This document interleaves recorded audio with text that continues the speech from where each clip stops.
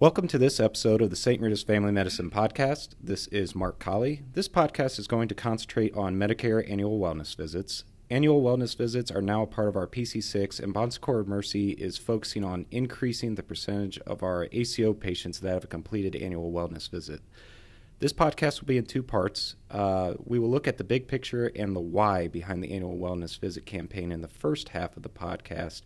And in the second half, I will be speaking with some of our systems billing and coding specialists who will help to address the more technical aspects of the visit. To discuss the big picture as it pertains to annual wellness visits, I'm sitting with Dr. Matt Owens. Dr. Owens is the Chief Medical Officer for MHP Lima and the leader of our clinically integrated network. Matt, thanks for doing this. Sure, Mark. Happy to be here. So, as the book says, we should probably start with the why here. So, can you speak to why we were placing increased focus on completing these visits for our Medicare patients? Mark, I think there are a couple reasons that we should talk about when we're explaining the why behind annual wellness visits. From an initial perspective, and certainly the most important perspective, these are just good visits for the patients. If we can separate ourselves from the challenges of the daily workflow and realize that patients who have an annual visit that's focused more on their wellness and their risk factors than acute issues or the management of chronic conditions are certainly benefited in our healthcare system. And as we try to find more and more ways to keep people healthy instead of treating them when they're sick, I think annual wellness visits are a part of what that should be. Secondarily, annual wellness visits have some benefit for us as a system as well, and the individual provider. And I think we'll get into that in some of the future questions we're going to discuss today. Sure. So, Matt, Bon Secours in the past has had a lot of success with these annual wellness visits. And can you talk about how that might correlate to their success within the ACO? So, as the two legacy systems came together in the merger, what we realized is that Bon Secours had performed better in the value-based world than what Legacy Mercy Health had traditionally performed. And obviously, that leaves an opportunity to try to analyze what were the factors that were different in Bon Secours' success and Mercy Health's prior success. One huge thing that you can point out when you look at Bon Secours is that they were extremely focused on the completion of annual wellness visits and had a very high rate of completion compared to the Legacy Mercy Health markets. Understand that in the Legacy Mercy Health markets, we really had never focused on annual wellness visits, and so completion rates were in the single digits in some of our markets. So there's the question that you just asked of how does higher performance on annual wellness visits help to lead to success? And I think that there are a couple different reasons. One, again, this has to be about population health management and not just treating people who are sick. So when you take an annual visit that's that's a benefit to the patient, they're able to benefit from that and make sure that we try to encourage wellness and reduce risk factors. Secondarily, to have these annual wellness visits actually leads to an ability to capture a healthier population as far as our attributed lives. Mm-hmm. So something that's been brought up in several meetings that we've been in is, and I have a difficult time explaining it, but I understand it, is the thought behind having healthy patients be seen every year, patients who might never otherwise be seen in a year's span be seen. Can you talk about why that's important? So it is a difficult concept, and I'll try to do the best job I can to explain this. If you step back to that bigger picture of population health management and value-based care, you'll realize that the measuring stick that we often are, or that's often used to measure our performance, is the amount of healthcare spend per life that's attributed to us. So if you take a person who is relatively healthy, who doesn't use a lot of healthcare resources, or doesn't have a lot of healthcare claims, obviously that's a person that decreases the overall average of how much spend we have per patient. So now let's talk about annual wellness visits and the idea of attribution. If you have a patient who's in that 65 to 75-year-old category who is relatively healthy, doesn't use health care much, and maybe only sees a doctor once every couple years or every 3 years or whatever it is, those folks may not be attributed to the same provider on an ongoing basis. Mm-hmm. They may have an acute health concern that leads to them having to come in for health care issues, and then they otherwise don't get attributed back to their PCP on a regular basis. When that happens, we lose the ability to take credit for that person that we're caring for. We certainly know that they're still, Mark, your patient or someone else's patient in our system, but if they're not coming and being re-identified by Medicare and other payers as quote-unquote our live, then they're not attributed to us, and therefore they don't change the average spend. If all we do is take care of quote-unquote sick patients, patients in facilities and patients with lots of chronic care visits and acute care visits, then obviously our average spend per patient is going to be higher. If that's really the measuring stick that we win or lose in the value-based world, I think that then becomes the explanation for why having these patients who are healthier, that are focused more on wellness and risk factor modification, are important to get back on a regular basis so we don't lose them in our attribution. So in Medicare's eyes, in order for a patient to be attributed to us, they have to be seen every year, every calendar year, or how does that work? Well, I can't exactly answer that in the moment. To get a patient in at least once a year is very positive as far as keeping the ranks of patients that are attributed to you solid. What we want to prevent is a high churn of patients where they're in and out of different ACO assignments. If we can keep our patient population stable and keep the same population within our network, we're much more likely to be successful. And again, that's where we think Bon Secours was more successful in their legacy system than what Mercy Health has been. Great. So one of the things that we've had a lot of discussion about was how to complete these visits and how to work this into everybody's practice. So can you talk about some of the different ways that we've been working on to do that? So I think that there are several things to consider. One, and perhaps this is the most important, this is not a workflow because it can be rather lengthy. This is not a workflow that we expect the physicians to tackle themselves. There are a couple different ways in which I think that the workflow could be best as far as delivering the idea of completed annual wellness visits for our population, and yet making sure that the physician stays efficient in their day. One, our medical assistants in the office can absolutely be empowered to do most, if not all, of this workflow. They can ask the questions, they can gather the information, they can be working and documenting in the CarePath system, and they can collect a lot of this information. If the medical assistant completes this workflow, it does require that the physician does a face-to-face visit at the end of the workflow just to touch base with the patient. I think what's important is to make the patient realize, and I know for some patients that it's easier than others, but to make the patient realize that they're coming in for an annual wellness visit. This is not a chance to talk about a sore back or sinus issues or A1Cs or anything like that. This is simply a chance to talk about their overall wellness and the different topics that are discussed in the annual wellness visit. Secondarily, and we don't quite have our minds wrapped around this yet, but there are even workflows that exist for specialized LPNs who are certified to do annual wellness visits to do these independently. And so I think that there could be a future state or a future conversation that would surround the idea of some LPN leveled and trained nurses to be able to do these annual wellness visits without really much influence at all of the physician in the moment. And then they could report back to the physician if there are certain topics that should be addressed with the patient at a future time.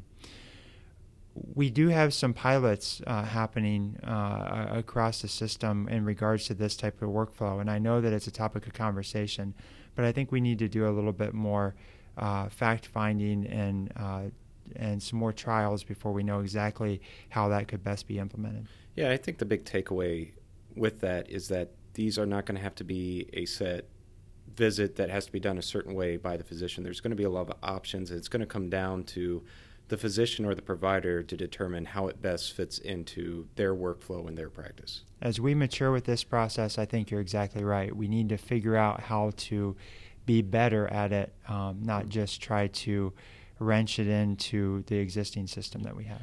Matt, are there any other thoughts that you feel are important as it pertains to the big picture with these types of visits? I think at the end I would go back to the very first point that I made. I think we have to step back and realize that if we want to be successful as a healthcare system in our country, we need to get folks more focused on their wellness and on those preventative care types of things. We need to get them willing to identify and engage with us in mitigating their risk factors. And we need to convince folks that they need to be empowered to be in charge as opposed to us being responsible for their care. So annual wellness visits are our first step in the process of true change where in the population health and the value-based world, we start to focus on wellness, risk factors, and healthy choices, as opposed to just taking care of someone once they already are sick or have a chronic condition. Great. Well, Matt, thank you for doing this. Please stay tuned for the second part, which we'll discuss, again, the more technical aspects of the visit. Thanks, Mark. Yep. Well, welcome to the second half of our annual Wellness Visit podcast. This portion of the podcast will focus on the billing and documentation portions of the visit. Joining me are several of our billing and coding administrators. I have Patty Llewellyn and Trinda Davis. Thank you for joining me. You're welcome. Mm-hmm.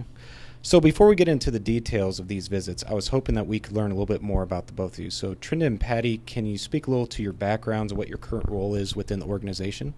Hi, I'm Trinda, and I have been in the healthcare for over 20 years, and I have been with Ensemble for 5, and I am now currently in the auditing department. Okay. And my name's Patricia Llewellyn. I've been in the healthcare for about 19, 20 years. I currently have been with Ensemble for about 10 and currently serving as one of the coding managers within Ensemble. Okay. So I thought it might be helpful to break these down by some of the most commonly asked questions to go through this. So can you please explain, when is it appropriate to bill a G0402, a G0438, and a G0439? Okay, sure. The G0402 is the initial preventative visit that every Medicare recipient is allowed to get within the first 12 months of becoming eligible for Medicare. So anytime within that first 12 months of their eligibility, that is a free service to them. They would not have to pay anything. The G0438, that's the annual wellness visit. This includes like the personalized preventative plans that is once in a lifetime. So regardless of where they have it done at, it is a once in a lifetime code. Then the G0439, that's the annual subsequent ones after that, and that's once every 12 months. Sure. So one of the commonly asked questions we have is, how do I know if they're just on Medicare within the past year, or how do I know if they've had an annual wellness visit before so that I have to choose between the 3.8 and the 3.9? Is there any way to tell that through Epic?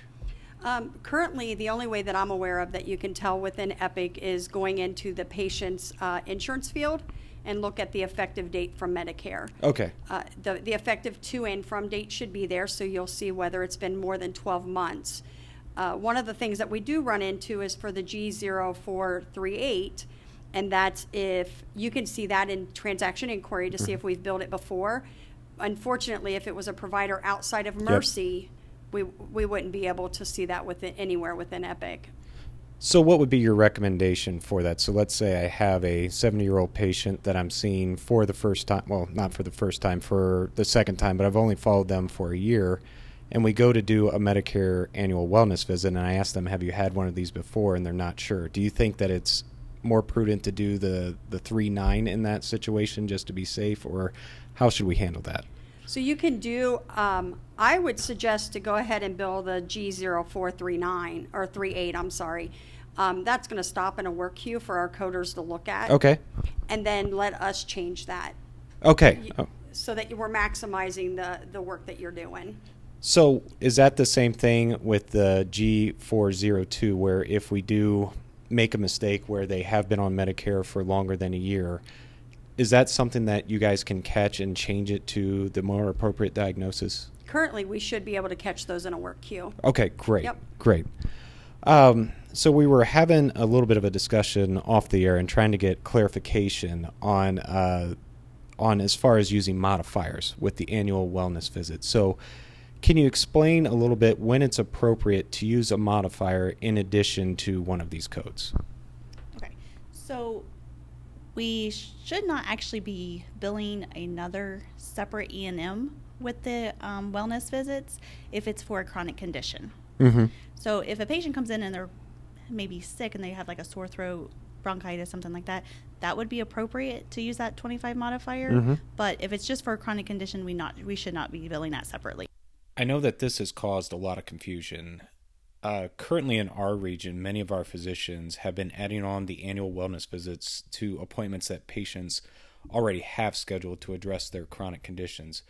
So if we are doing the annual wellness visit and addressing chronic medical issues that are stable at that appointment, we should not bill a modifier and only bill the annual wellness visit charge, correct?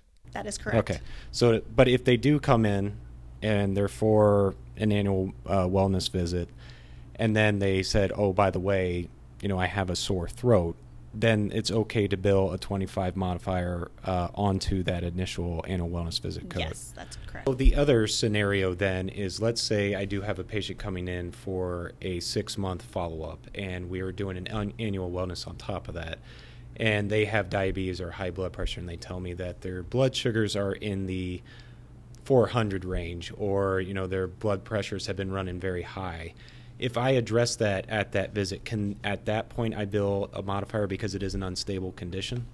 Yes, you should be able to bill for chronic conditions that are unstable at that time. If the patients are having problems, then it would be appropriate. But if the chronic problems are stable or they are asymptomatic, then I would not bill for that. Okay.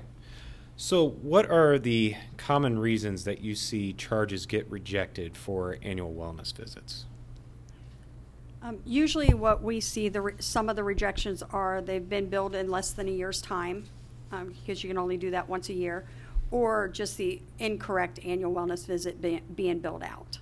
So if there is a charge, and we kind of touched on this a little bit earlier, but if there is a charge that the visit was done appropriately but the wrong charge, on your end, you guys are catching that and able to change that to the appropriate charge, as long as the documentation is correct. As long as the documentation supports it, yes. Yeah. We have an edit now within Epic that will stop those. Okay, great.